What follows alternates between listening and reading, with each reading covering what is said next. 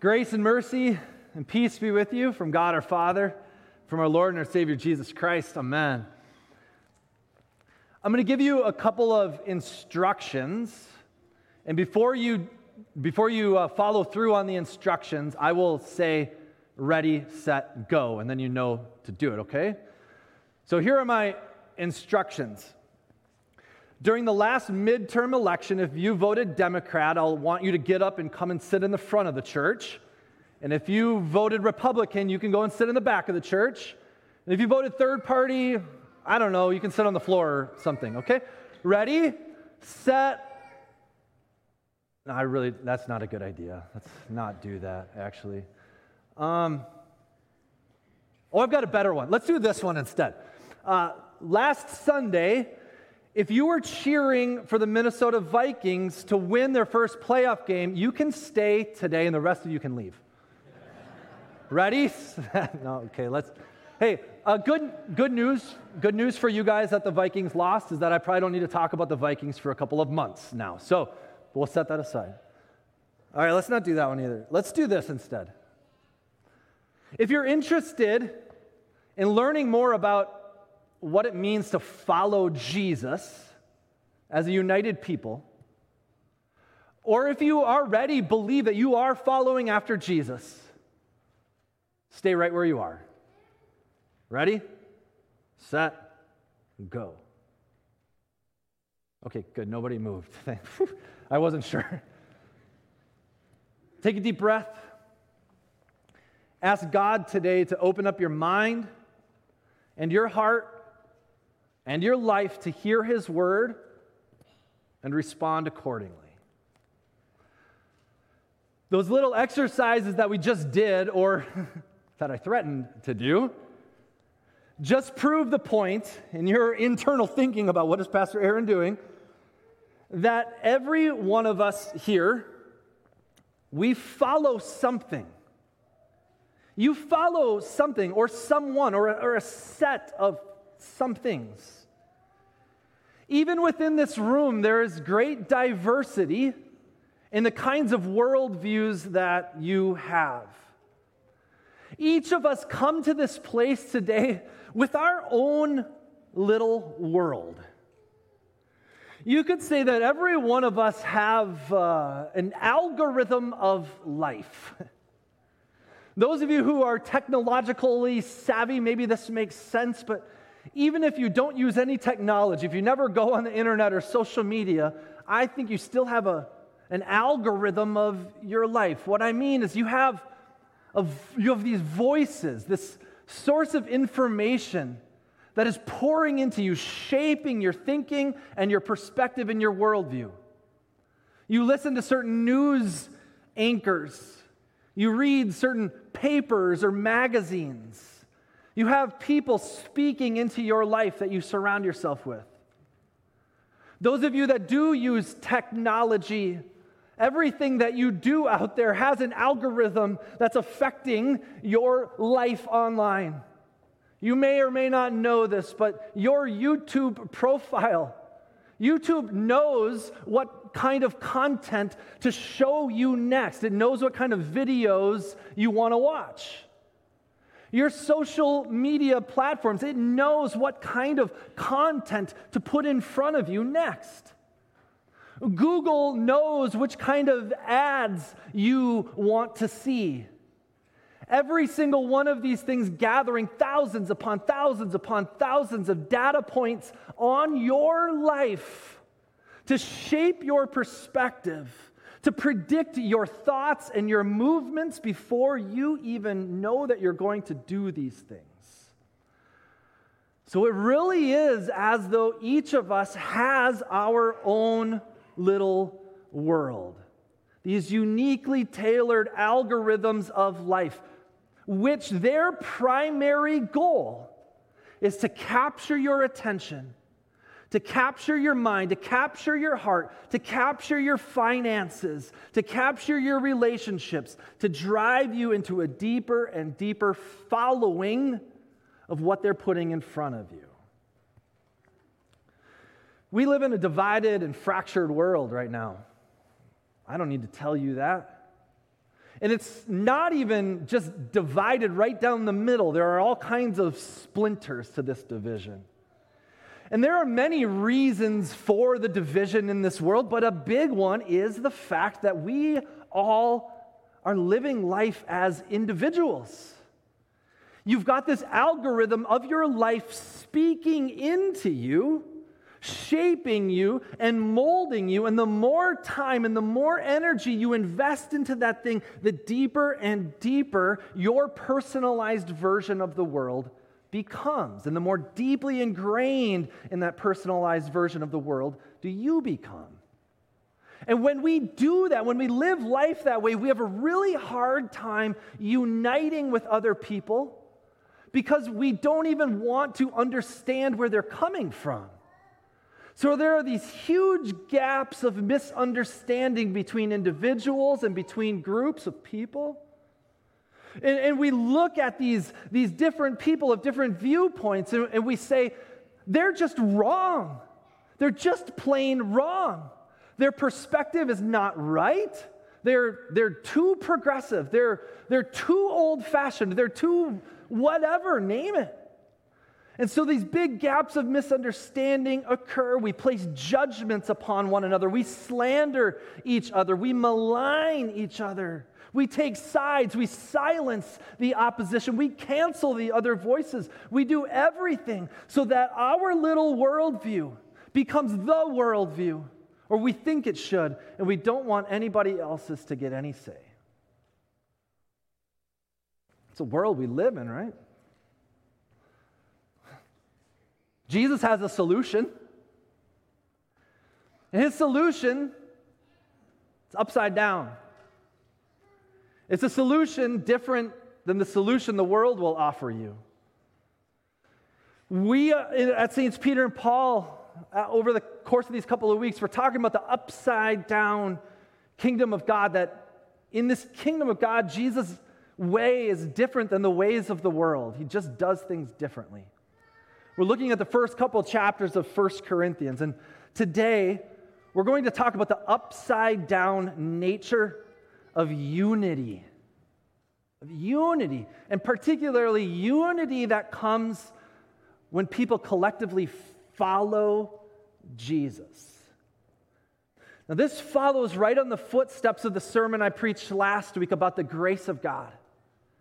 We talked last week about how none of us deserve to have God's grace. We don't earn it, we don't deserve it, and yet He loves us and forgives us and gives us eternal life just because He gives it to us. He's full of grace.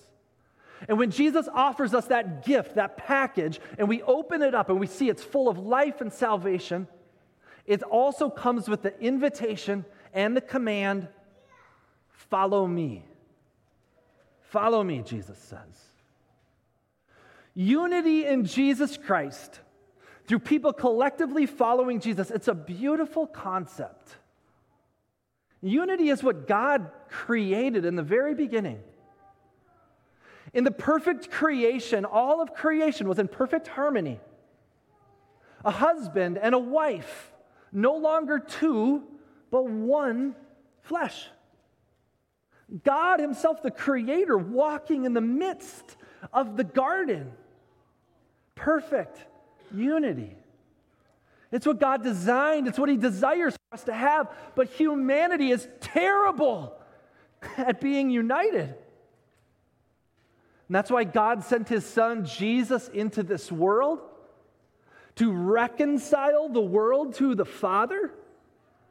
And He gave us the ministry of reconciliation. That means the command that we come together and put back together what has been broken in our earthly relationships as well. So, how are we doing?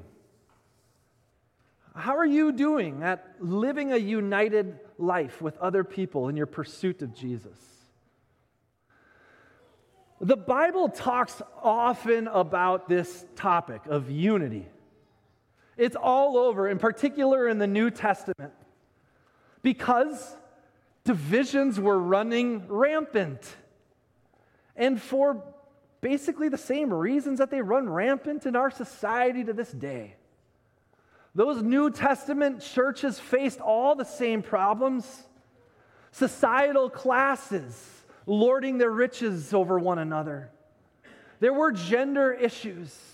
There were racial divides. It was all present there. And all throughout the New Testament, in every letter that Paul writes, he has to deal with this topic of unity. And he talks about unity and how to get there in a variety of different ways and with different metaphors. Paul talks sometimes about striving to be one body, that we are all different kinds of members of this one body with Jesus as head. Paul talks often about humbling yourselves before other people, thinking less of yourself and more often of others. He speaks of loving one another, forgiving one another, serving one another, all of these things which contribute to unity. But here in 1 Corinthians chapter 1, before getting to any of those things, Paul talks about unity coming through following Jesus. When people follow Jesus with their everything, unity takes place. In the city of Corinth, Paul had lived there among the people for a number of years. He started the church in Corinth. There were no Christians there before him.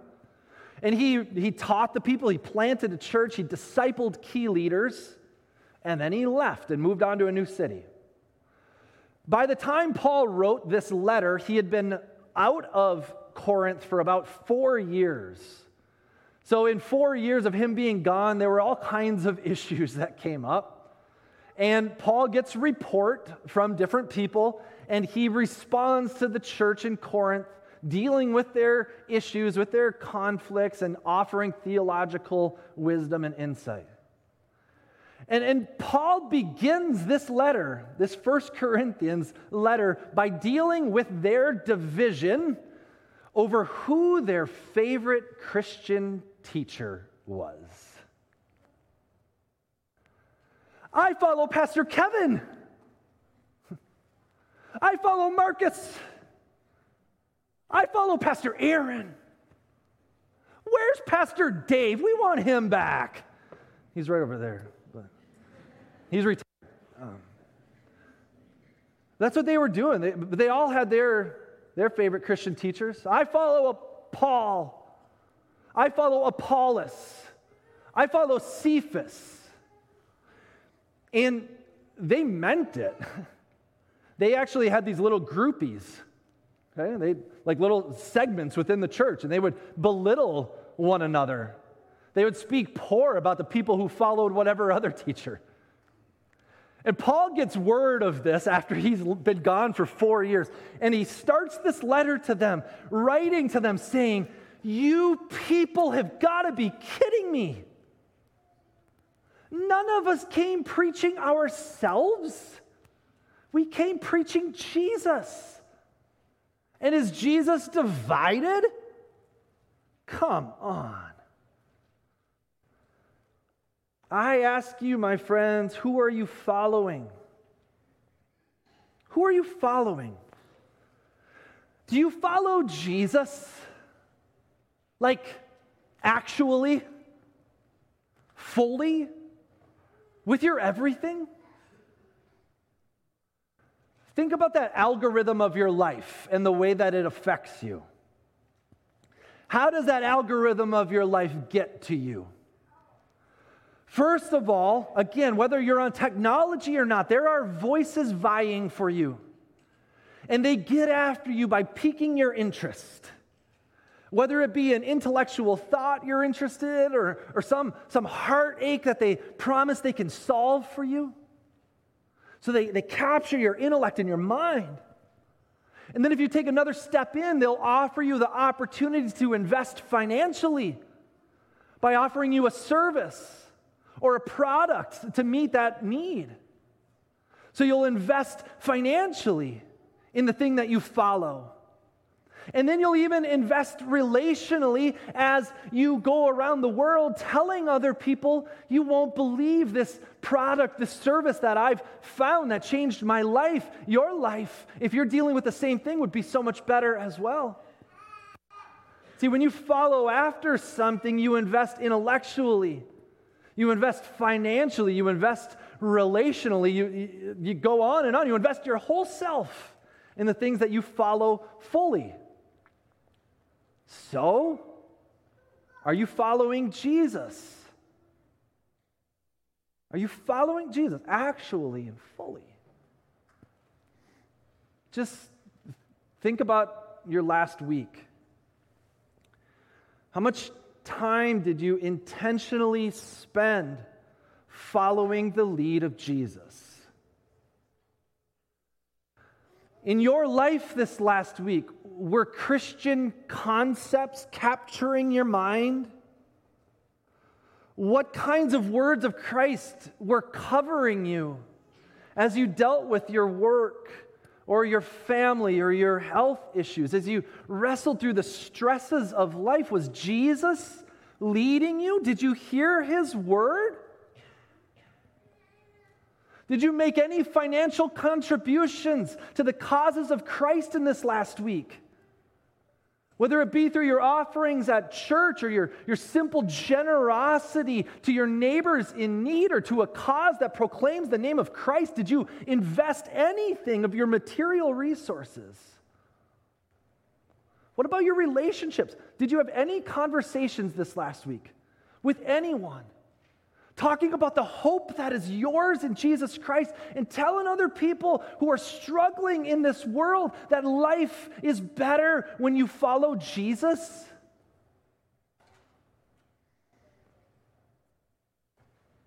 We do all of these things with the things we follow in this world. And so I just have to ask you, are you following Jesus? Because when you follow someone, you follow with your whole self. That's what Jesus asks. There was a rich man who came to Jesus one time and said, Jesus, I want to follow you. And Jesus said, sure, you can follow me. But first, go sell all that you have and give it to the poor. Then come and follow me. The Bible tells us that the rich man walked away sad because he was very wealthy. Possessions are not the problem, but the man's heart was afflicted. He wasn't willing to give up his control on life. He wasn't willing to give up his power and prestige, and so it saddened him to think that that's what he would have to do. In contrast to that rich man, we have our reading from Matthew chapter 4 today, where Jesus called some of his first disciples. He says this, while walking by the Sea of Galilee, Jesus saw two brothers, Simon, who's called Peter, and Andrew, his brother, casting a net into the sea, for they were fishermen.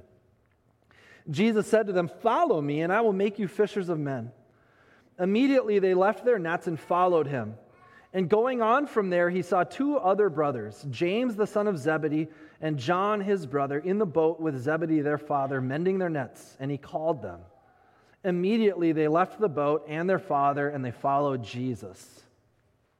In contrast to the rich man who walked away dejected because he didn't want to give up, these guys immediately dropped everything. They dropped their livelihoods. They dropped their financial resources. They dropped their relationships with their family, and they followed Jesus.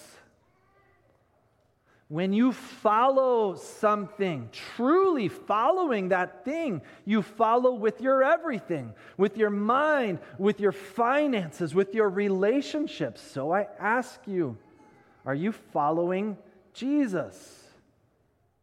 Because here's where Jesus leads us, friends. Jesus leads us into unity with other people. Jesus leads us into community with others.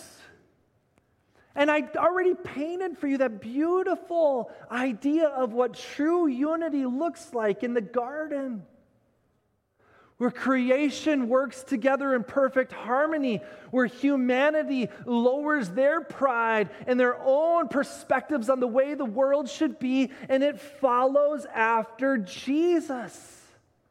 This is what Jesus designed, and this is what Jesus desires for us to have. And we can have it, not just in heaven at some other point, but even here in this world, in this moment, it is possible when you and I sacrificially and willingly lay down our pride, lay down our power, lay down our control, lay down our perspectives, and follow after Jesus.